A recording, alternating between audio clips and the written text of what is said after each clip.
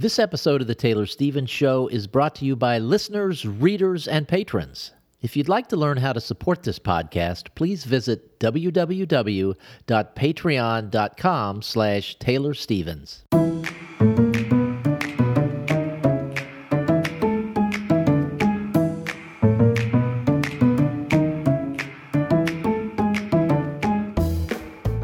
This is Taylor Stevens, the New York Times best-selling and award-winning author of kick-ass international thrillers, and this is The Taylor Stevens Show with my good friend Steve Campbell, where we are kicking writing in the butt one word at a time. And Taylor, I have come across a new series of books that I'm really enjoying, and there's a little bit of a story behind this, and part of the story it helps to show how hard-headed I am about things because I like what I like, and it's hard to get me into something that's kind of new. So this story goes back to BoucherCon in Dallas, which was the first time that you and I met. And one morning, you know how this was probably lunch, where you go in and you sit down, there's a bunch of people there, and you just sit down at the table and start talking to people. And I sat down at a table of fans of the author Laurie R. King. All of them were super fans of Laurie R. King. I'd never heard of Laurie R. King, was not familiar with her books, wasn't smart enough to ask about them, or I did, and then maybe they just said, oh, they're really good, and explained some of the things that they liked about them, but they left out one key component. And so I never looked into her books. Well, I'll get to that. But what was the key component? Okay. I'm gonna get to that. That was an open loop for those of you who were listening last week. 2 weeks, I was just sitting here. I was just sitting here going, "Oh, he's doing a storytelling thing now." So this year at BoucherCon, I saw a guy sitting at a table. It's like I recognize this guy. I somehow know him, so I'm going to go up. And so I sat down, started talking to him. Turns out that he's a Laurie R. King fan, and he had talked about they'd all gone out to dinner with Laurie King the night before. And I said, "Oh, I was at a table with you, and we talked about that." And I said, "So what is it about Laurie King that Laurie R. King that you like so much?" And it's same thing. I really like the books. I like the way she writes. I like the storytelling. Blah blah blah. And then all of a sudden, out of left field, came the name Sherlock Holmes. And I'll read anything that has Sherlock Holmes in it. So that had not come up 3 years ago or 4 years ago, whatever it was. And so I'm like, okay, I've got to read this. So I come home, go to the library, get the book because it's really expensive on Amazon. So I get the book. I have a lot of difficulty reading regular print books at night now. I can only read them during the day. Yeah. So I start reading this book. And for young eyes, huh? Yes. And I'm like, this is amazing. I love this book. So now I'm reading it at night. And so at night, like my eyes are kind of focusing and unfocusing, and the light is making the pages too white, and I'm having a hard time finding the words, but I keep going because I'm loving it. And then I'm like 3/4 of the way through it, and it's like, I can't take this anymore. I'm just going to buy it on Amazon. So I go to Amazon, and it had just went in. It just the book, not just the book, the first several books, maybe the whole series, just went into Kindle Unlimited. So I was able to get it for free. Oh my God. That's so awesome. Anyway, I love this. I love the concept of these stories. I love the writing. I love everything about this. I love the fact that it's set in the past, which is normally not a thing of mine. But right now there's so much stress in the world that just being able to step back in the past where there are no emails and no messages and no instant messages and no text messages and no cell phone calls. It's just so refreshing. And I'm just super excited about it. So I sort of a BoucherCon recap story. That's really awesome. I love that. When you find, it's the same way with finding TV shows or any form of entertainment that, there's just so much out there. But then when you find that one thing that just clicks, it's like finding a little buried treasure. And it's yes. awesome. And I'll go on Amazon once or twice a year and just look for Sherlock Holmes related stuff And I wind up reading all kinds of things. And I think I've probably seen this before, but didn't realize what it was. I just thought, oh, that's weird that came up in my search. This is the first book. I'm reading the 20th or 25th anniversary edition. So it's been out there for quite some time. And I've, as a big Sherlock Holmes fan, have never read it. And so it's very exciting. So yeah, you're right. Like finding a new TV That's show, fantastic. only better because it's books. Yes, exactly. Speaking of books, you have an experience. Right? You've been writing, and you have an experience that you want to share that relates back to episode 354. Yeah. So, I guess if we had to call this topic anything, I don't know what I would exactly title it, but we're talking about my process, my writing process, because I had a very interesting experience in writing a scene that I'm working on, still working on it. And it's something I've never experienced before. And of course, where better to talk about it than on a show where that's all we do is talk about writing. But anyway, this is focused more on process, right? So to give the full picture, to really go into the whole story detail of this thing, to understand my normal writing process, it is normally I start with an outline. And the outline is just real bare bones, real sketchy. And then from there, based off of that, I will write a first draft. And the outline gives basic plot points and character sort of interactions, but there's not really any scene detail in it. And sometimes I don't even know where scenes are taking place. It'll just be like somewhere in, Austria. And then I'll have to figure out where and what and how and all that. What the outline is giving us is sort of like a real dot to dot map, like how to get from New York to California on this interstate. And maybe you're going to stop in this city, but you have no idea what's going to happen in between. The first draft process is where I start pulling all of those details in, sort of sketching out the scenes and making it quasi-readable. But it's really more plot focused. It's not a lot of the emotional elements and the tighter things that really make a story click. Those are missing because I've got to get the story first. I've got to understand how the pieces all come together. And that really happens in the first draft. That is my normal process. But the process for the book that I'm writing now has been very different. First of all, because there's been a lot of stop starts along the way. Started it all the way back in 2015, and then I had to stop to write two other, the Jack and Jill series. Then my brain broke right when I was about to start back on it again. And there's been so much struggle just to be able to write. Vocabulary is still difficult for me to access. That the other day, I knew a word. And I understood that it was like a word that is part of a list of things, like it indicates a list of things. And every time I would try and say the word, my brain would go, inventory. And I'm like, it's not inventory. and I spent I don't even know how much time going through a thesaurus, trying to get closer and closer and closer to this word. And I finally get the word and it's sequence, right? It's not a complicated word.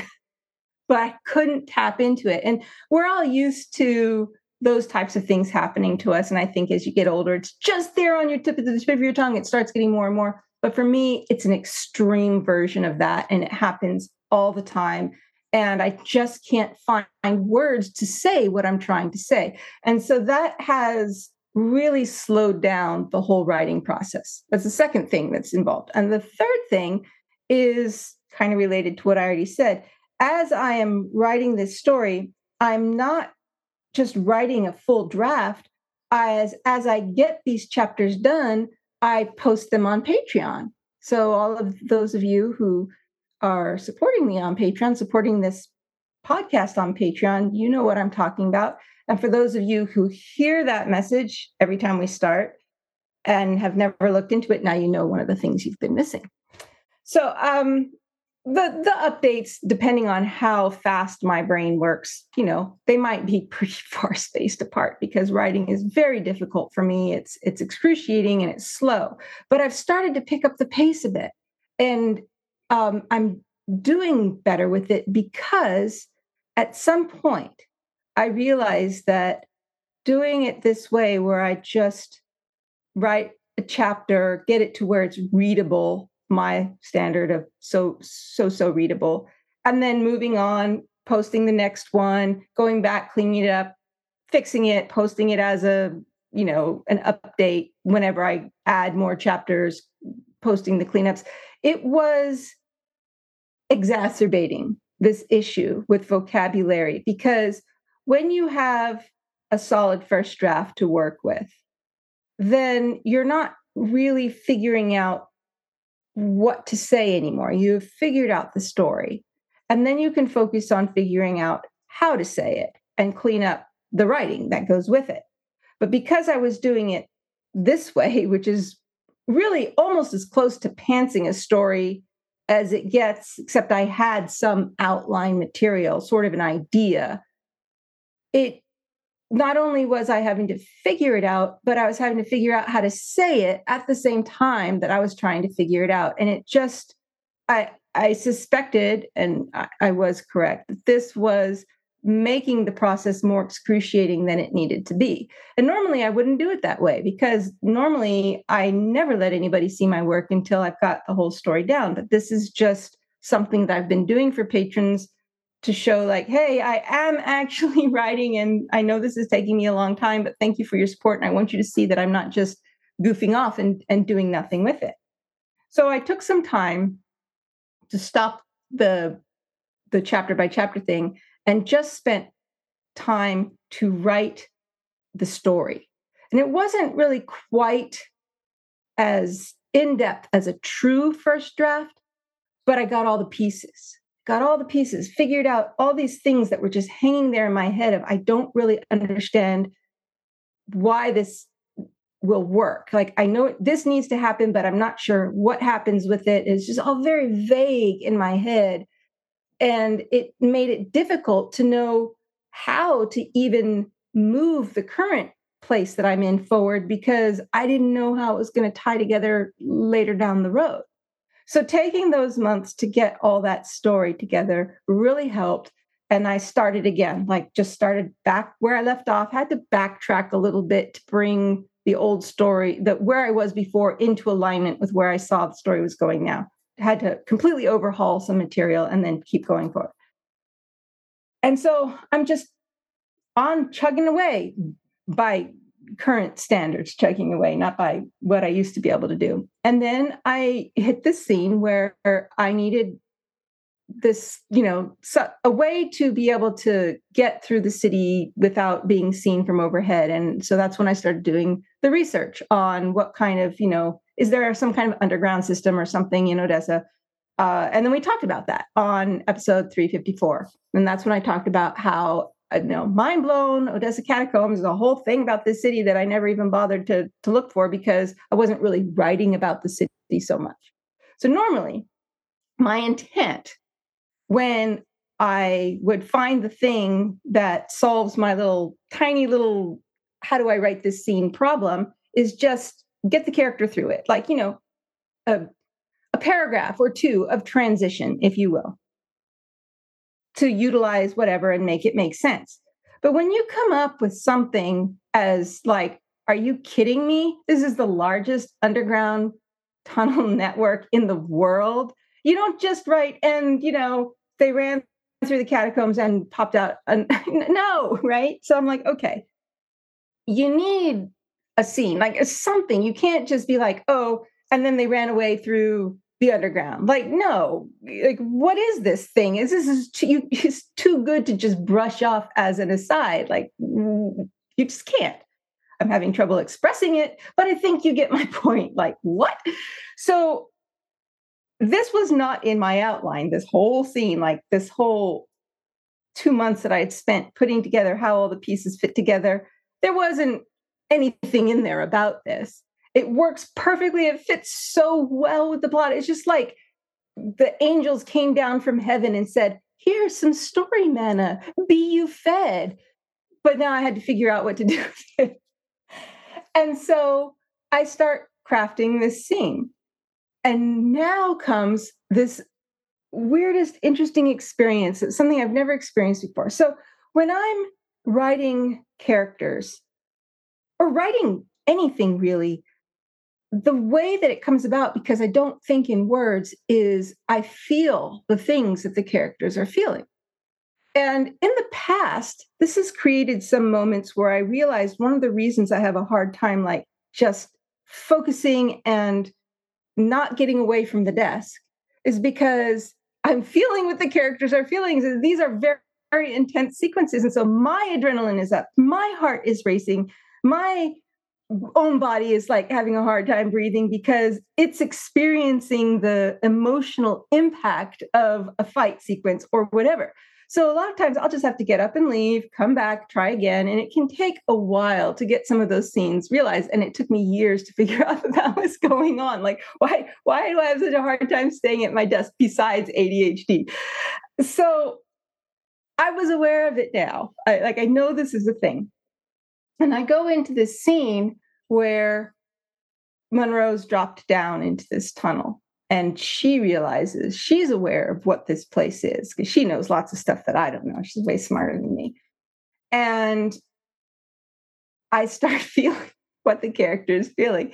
And Monroe, I've written so many scenes with this character where she's been in fights and, she's had bad stuff happen. And I feel it. I feel the anguish. I feel the heart pumping, but I don't feel fear because she's not afraid. And the things that she is afraid for are the people that she loves. But that's a whole different kind of emotion to feel than that instant fight or flight reflex of, I'm going to die. And your body starts like just responding. And I am very claustrophobic. And I like, not so claustrophobic that I can't function, but I'm very uncomfortable when driving through tunnels. I discovered this when I was researching for the doll and I was in Europe and I didn't know I was going to be driving through this tunnel in the Alps, but it's one of the longest tunnels in the world. It's like 17 kilometers or maybe, I don't remember. It's in the double digits of kilometers long. And I didn't know I was going to be doing this. All of a sudden, I'm entering a tunnel and it just keeps going and going and going. And I'm finding myself like trying to calm myself because I'm starting to have these like anxiety attack, panic attack feeling. That's when I realized, oh, I have a problem being in tunnels. And then I learned out, yeah, that also applies to MRIs and anything that has me in a tight, constricted space. And I'd always known, like since I was 12, that was the first time like somebody was telling a story about getting through a tight crawl space and I started having like heart palpitations and having trouble breathing. So I've known like, oh yeah, I don't like that. I cannot watch movies that deal with space or under the ocean because of the suffocation issue. Same concept. It's all tied together. And now I'm writing a scene that takes place underground in a tunnel where people die frequently because they get lost and can't get out. And it's taken me almost 3 weeks to write this scene, trying to just be able to express the emotions and stick with it long enough to get past a few sentences at a time. And I'm so close. I'm so close to being done with it, which is such a relief, not just for being done with the scene, but being done with being able to move on and keep going. Because it's just like, you can't spend 3 weeks writing a scene, much less a chapter, and expect to write a story in any reasonable length of time.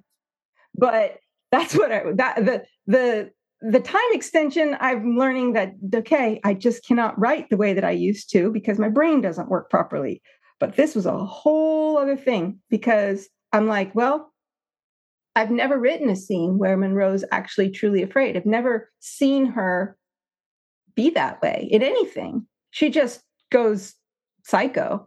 So I'm like, well, I'm going to do this properly now. I'm going to actually let her have a fear. I'm going to let her feel the claustrophobia. and it was not pleasant. And I don't know if people who read the scene will be able to feel it because, we all bring our own personal fears and biases and prejudice, everything, our own lives. We bring our own lives to the story. And if you're not somebody who's like afraid of tight spaces or gets that panic, claustrophobic feeling, you might read it and be like, okay, and you move on. But it's my hope that anybody who does feel it will really feel it.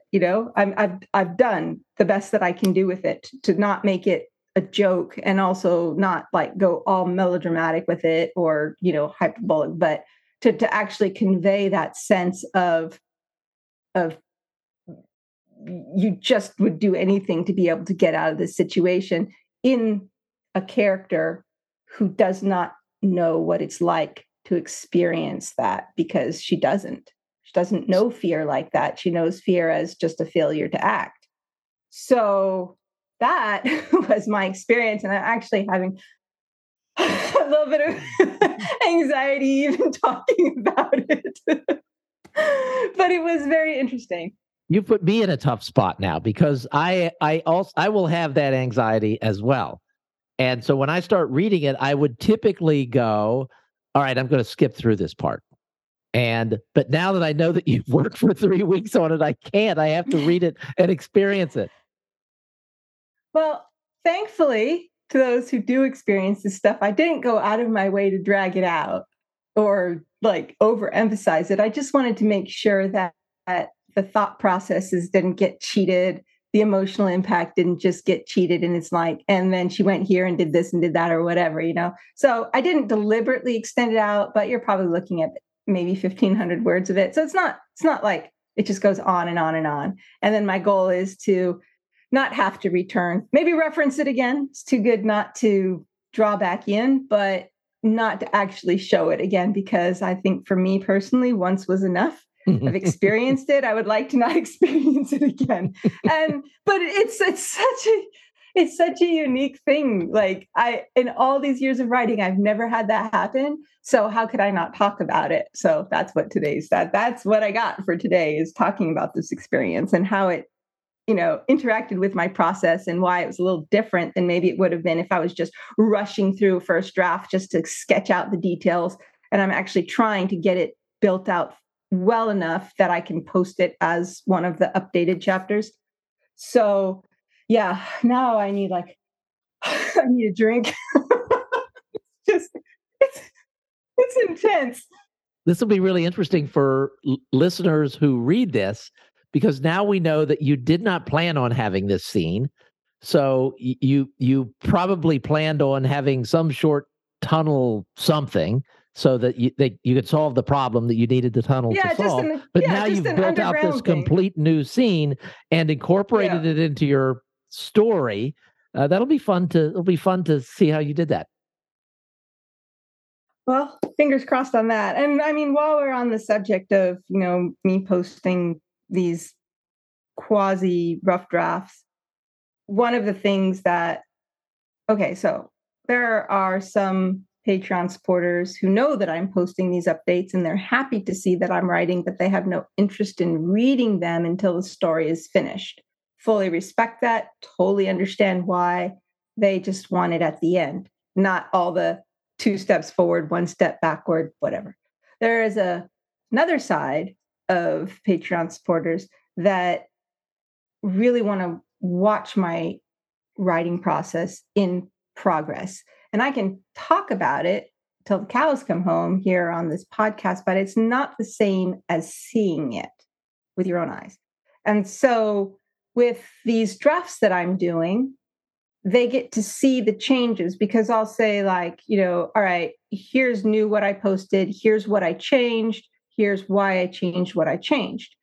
And the chapter that I had posted, it's at the, who knows how these chapters are going to be chapterized. Whatever, that's not a word, but by the time this is all said and done, because sometimes I don't really know where to break a chapter until the story is fully written. And I'm like, yeah, this is too long. It needs to get broken up, whatever.